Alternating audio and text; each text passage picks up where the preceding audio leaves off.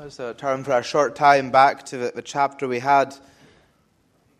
It's a short time not because of lack of content to say, it's quite the opposite. We come back to the verses we know so well, John 3:16 and verse 17. For God so loved the world that he gave his only Son, that whoever believes in him should not perish but have eternal life. Now, I'm not bringing any new theology from Graver or indeed from Tolstoy to Barvis this evening. This is a verse we've all heard and we've read so many times. You've heard preached on, I'm sure, countless times. But just for, again, our short time this evening, given the day it is and given this week and given the events of this week, I want to look just very in one view of this verse. And that is the view, quite simply, of Jesus being the gift from God. It's a very simple view. But brothers and sisters and friends, sometimes I worry that we, and myself included, when I say we, that we overcomplicate the gospel. Now, when we deal with God and the person of God and the attributes and the various varieties and layers of the discussions that lay around who God is and what God does, there is infinite depth in that because we deal with an infinite God. But the gospel itself is not infinitely complicated. At least it shouldn't be. The gospel itself is quite beautifully simple. This morning in Tolstoy with a family service, of course, and looking at the three gifts of the wise men. And it struck me just how simple the gospel is. It's so simple it can be, as it were, reduced down to the three gifts that the wise men brought. And here this evening in our verses here, verse 16 and verse 17, mostly verse 16, the simple gospel, of course, is presented to us. So three simple headings for our simple gospel. First of all, we see, of course, the giver. Then, of course, we see the gift, and then the recipients. Now, I'm not Murdo Campbell. I can't think of three G's that go together. You think of a word beginning with G that is the same as the recipients, then please let me know afterwards. But the giver, the gift, and annoyingly, the recipients. So first of all, the giver. Of course, we have the Father. Just taking the verse as we have it. For God so loved the world. For God. As Jesus responds to the question of Nicodemus of how we can be saved, of what does it mean to have eternal life, Jesus brings it quite simply back to the Father. For God so loved the world. Here, of course, we begin with the ultimate giver. Now, in a broadest sense possible, the Father is the best of gift givers. As we stand here just now, and as we exist, as we breathe in and breathe out quite literally, as our lungs fill with air, we are experiencing the good gift of the Father. Every single day, every single hour, every single second, every inhalation, we are experiencing the gift of life that God gives us. So in the broadest sense possible, He is a giver of all life. But even within our lives then, we know the Father is a giver of all good gifts. From our family circumstances perhaps, to our personal circumstances, to our personal life, our work life, our home life, and so on, so on. All the good things, all the genuinely good things we have and we love in this world, they're of course a gift from the Father, who is the perfect giver of all good gifts.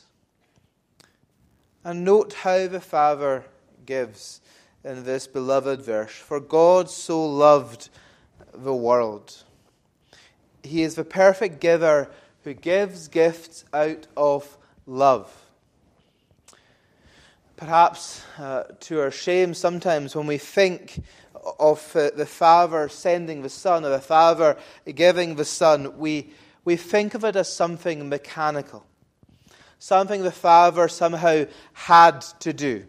Somehow the Father was accomplishing something that He did out of pure mechanical process.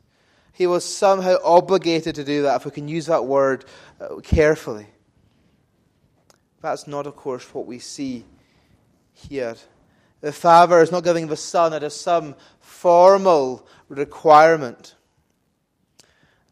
Perhaps another fault we have when we come to think about the giving of the Son is we somehow think, often perhaps, the Father gives the Son in order to make us lovable. That in order for us to be saved, for us to be saved by the Father, the Son had to be sent to make us somehow bearable, somehow lovable to the Father. Again, what do we see here? Is that true? Well, no, of course the opposite is true. For God so loved the world that he gave his only Son. We know, brothers and sisters, the verse is plain. It was out of his eternal abundance of love towards his people, the Father sends the Son. The Son didn't come to make us somehow lovable to God.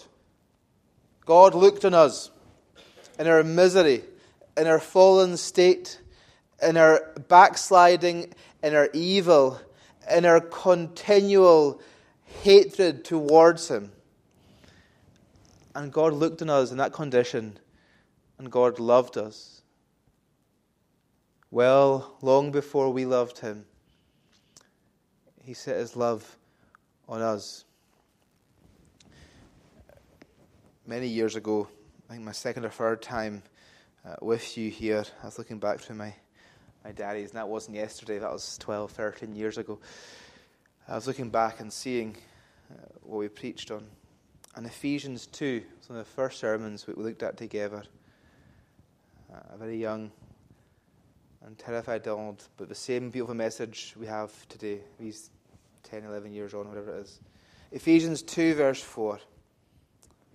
But God, being rich in mercy, because of the great love with which he loved us, even when we were dead in our trespasses, made us alive together with Christ. By grace you've been saved, and so on. The gift the Father gives is not given begrudgingly. We know, as Christ tells us parables, as Christ shows us, reminds us, even the bad earthly fathers at times give half-decent gifts. And a good father, humanly speaking, gives good gifts. Well, how much more glorious and how much more willing and how much more love does our Heavenly Father, who made us and who knows us, how much more love does he have for us when he gives us the person of the Lord Jesus Christ? The Father gives us this gift, is given in love. And friends, the challenge this evening is, and the question I suppose this evening is, how is that gift received by you? The gift of Jesus, and we'll see that in a second, the gift of the Son is given in love. It is given without any grudge towards it. It is given freely. How is that gift received in your heart? When you hear of the free gift of Jesus, do you just sit and think, great, I've heard it before? All the way from Tulsa on a windy night to tell us something we've heard 1,000 times before? Or do you perhaps sit and think, great, I don't see why it's such a good gift, but I'm sure it is somehow?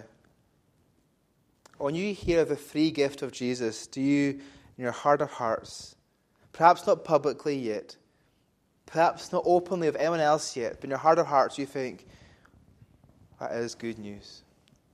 That is a wonderful gift that Jesus came. Jesus was sent. The Father loved us enough to give us such a glorious, beautiful gift, such as his only beloved Son. I can't answer that question for you. Your minister can't answer that question for you. Your nearest and dearest can't answer that question for you. But as you come to the end of this year, as we look forward, the Lord willing, to a new year starting, the question is, do you understand the free gift that's being offered to you? Who is a gift in, or what is a gift, or who is a gift? For God's loved a world that he gave, of course, his only Son. here we have, of course, the ultimate gift. And the amazing thing is that in Jesus we find, in his person, we find a gift. God gave his Son, that is the ultimate gift. And then for those who receive Jesus, we then receive a greater, ongoing, continuous gift after gift after gift. And we'll see that in a second. In Jesus we find a gift that is both the person of Jesus himself. We also receive from him what he has purchased for us through his work. It's the glorious truth of the gift of the Son. And we can't, and I'll be careful not to separate Jesus and the gifts he gives his people. And perhaps some here, I don't know, but many people, many Christians even, before they were saved, they wanted the gifts Jesus gave without taking on Jesus himself. In other words, they want to be somehow right with God. They want to somehow get into heaven. They want to have eternal life. They want to know peace with God. They want to know that God is somehow pleased with them. They want to understand Scripture properly. But they don't want Jesus. They don't want to be under him. They don't want to serve him. They don't want him as Lord and King. They want his gifts, but we don't want him. And the truth is, we will never receive the gifts that we get through him without, of course, receiving him in the first place. And we see that ourselves. And for those here who know the Lord, before you were saved, perhaps this was your story. You puzzled and you sat through months or years or decades in church and you puzzled through how can you be right with God, as you sat perhaps even here and listened to sermon after sermon saying, come to Jesus. He's been given for you. He's been sent for you. And as you hear these sermons, you sit and you ask the question, how can I be made right with God? How can I know God loves me? How can I know God cares for me?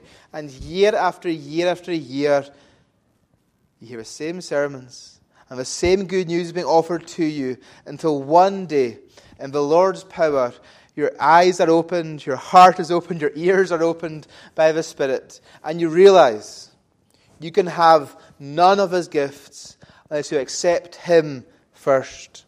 But once you have him, then flows from him all the gifts he has purchased for us.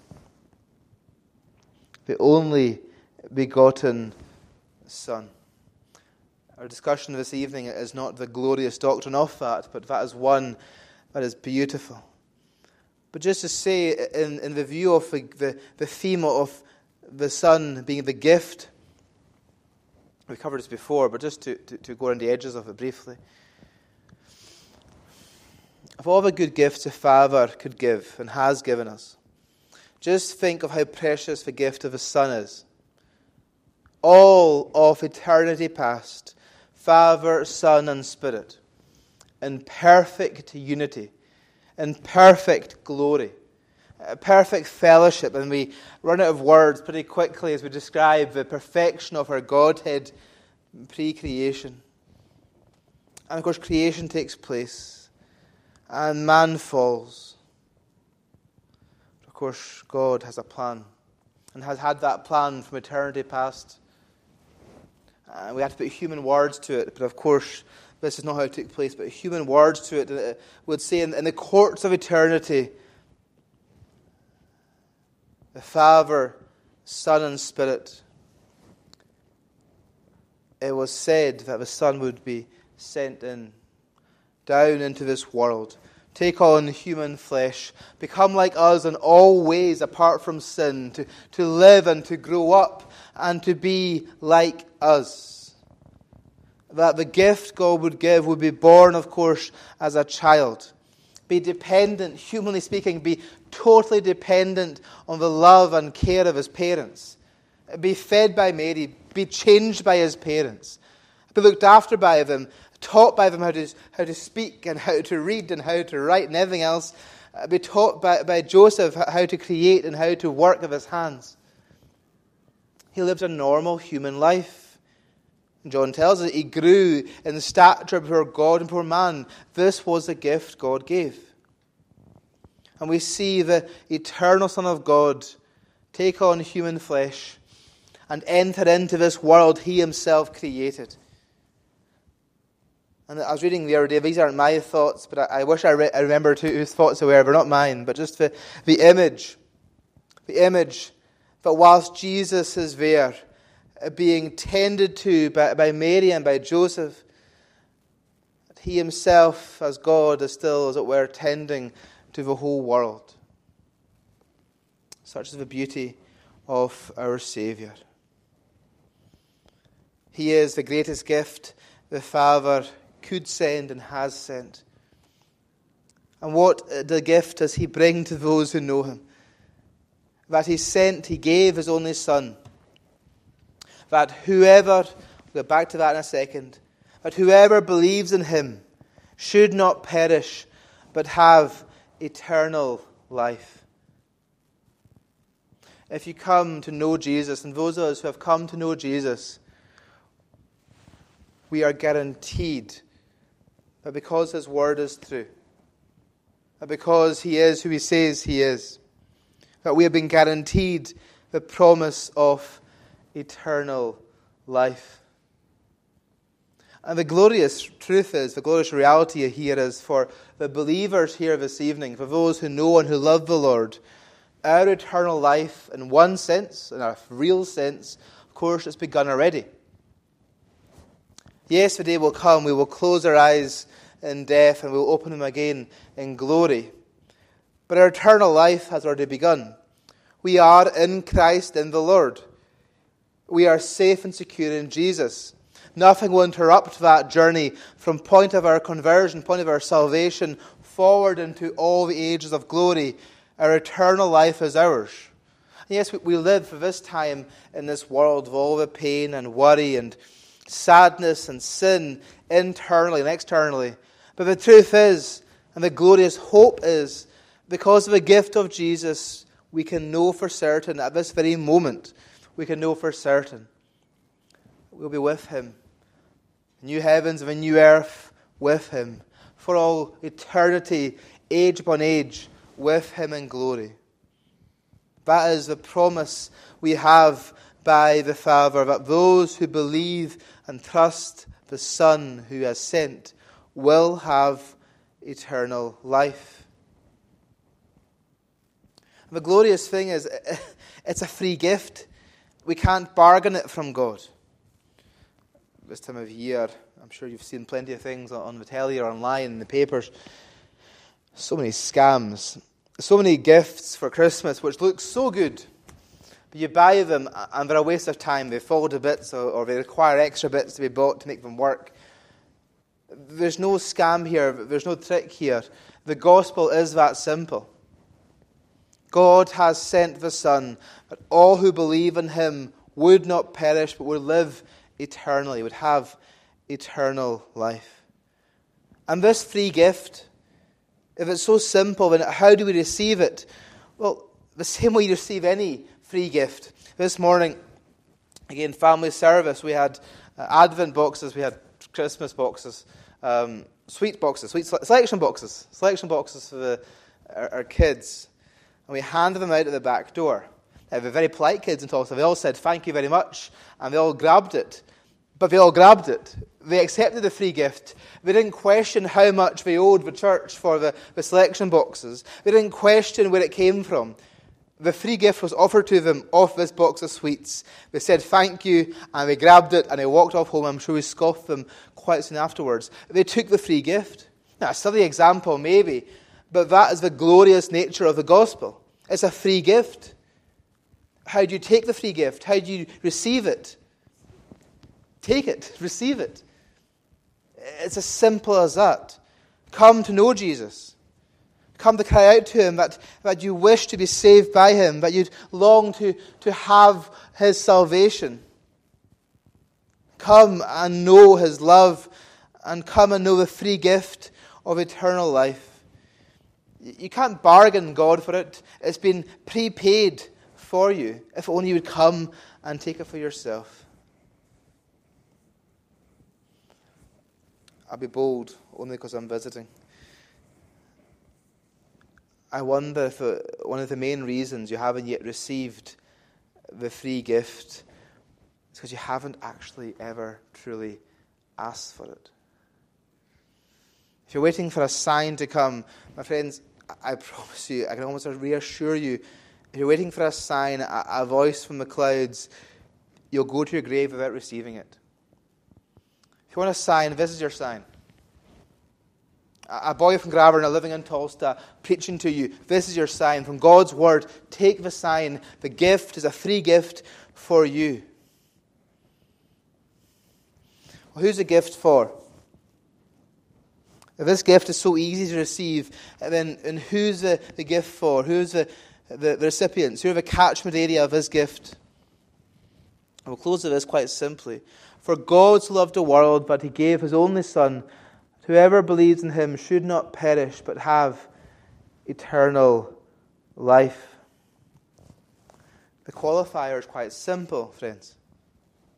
That whoever believes in him. Now, you might say, well, it can't be that simple. Well, we can go to the Greek. And the Greek makes it even more simple. The word here, whoever or whosoever, in the Greek, it's just one simple, tiny word. 3 letters. P-A-S, pass. 3-letter word. P-A-S. And that small 3-letter word we have as whoever or whosoever, that takes in, it encompasses every person, everywhere, at all time. The gospel call is open to everyone. Whoever hears it, just respond to it. That word tells us, it qualifies who can claim this very evening the free gift of John 3:16. It's all people. From this side to this side of the building and those at home.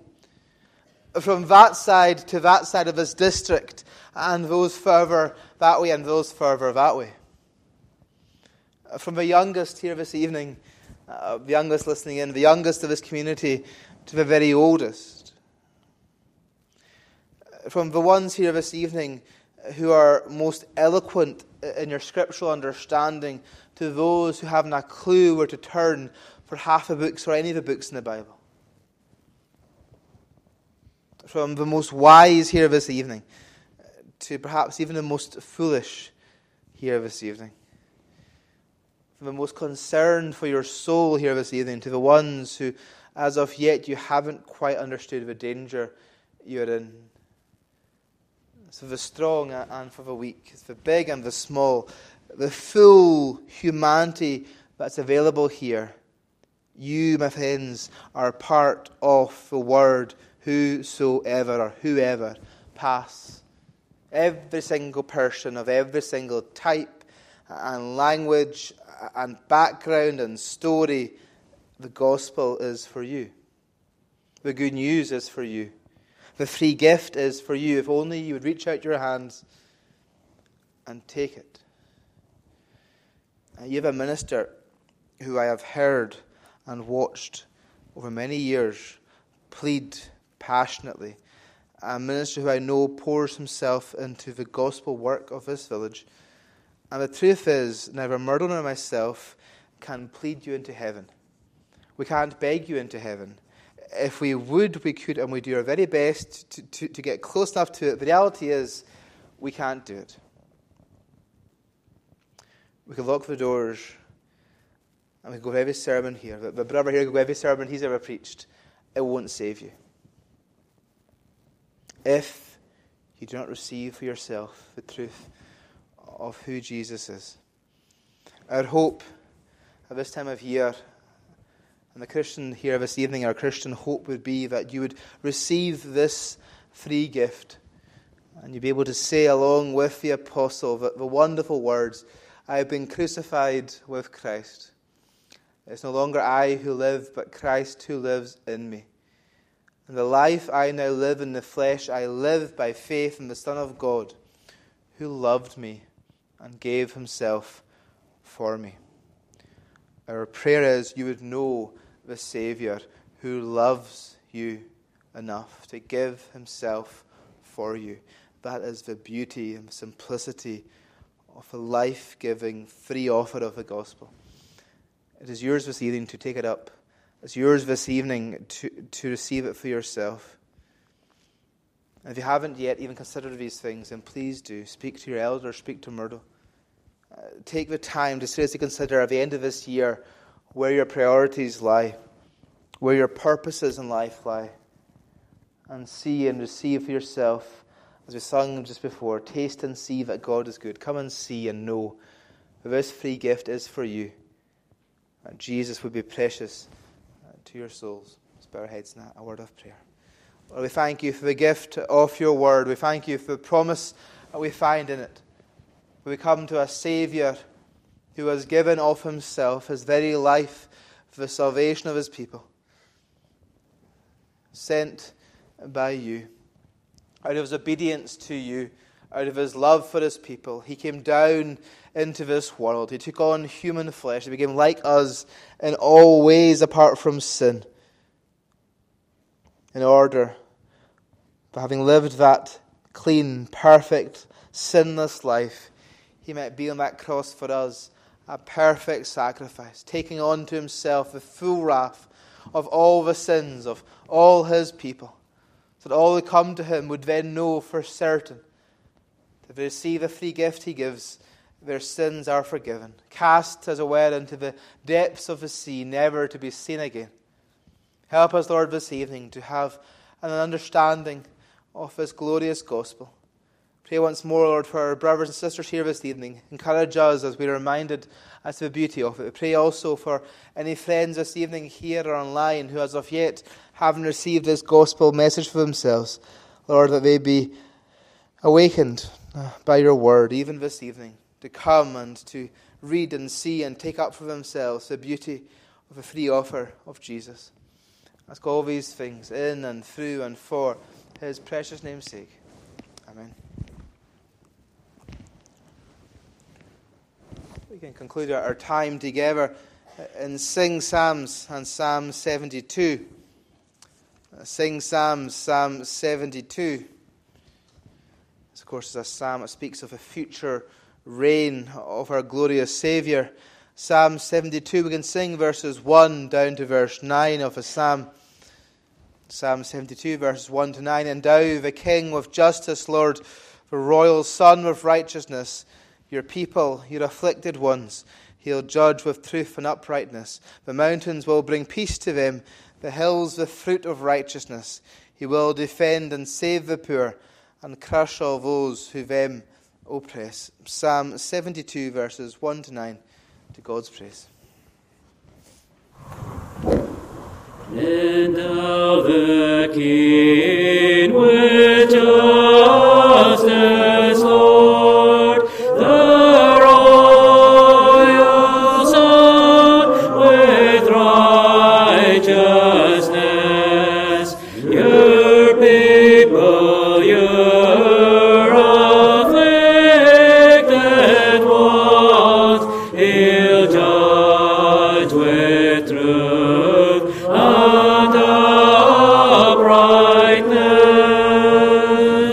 The mountains will bring peace to them, the hills the fruit of righteousness. He will defend and save the poor and crush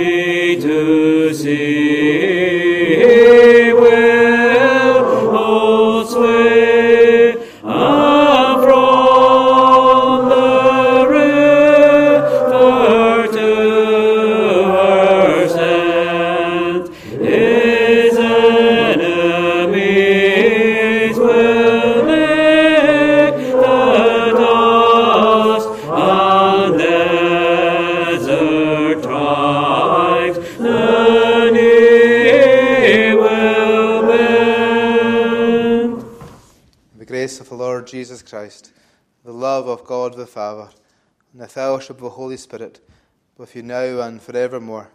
Amen.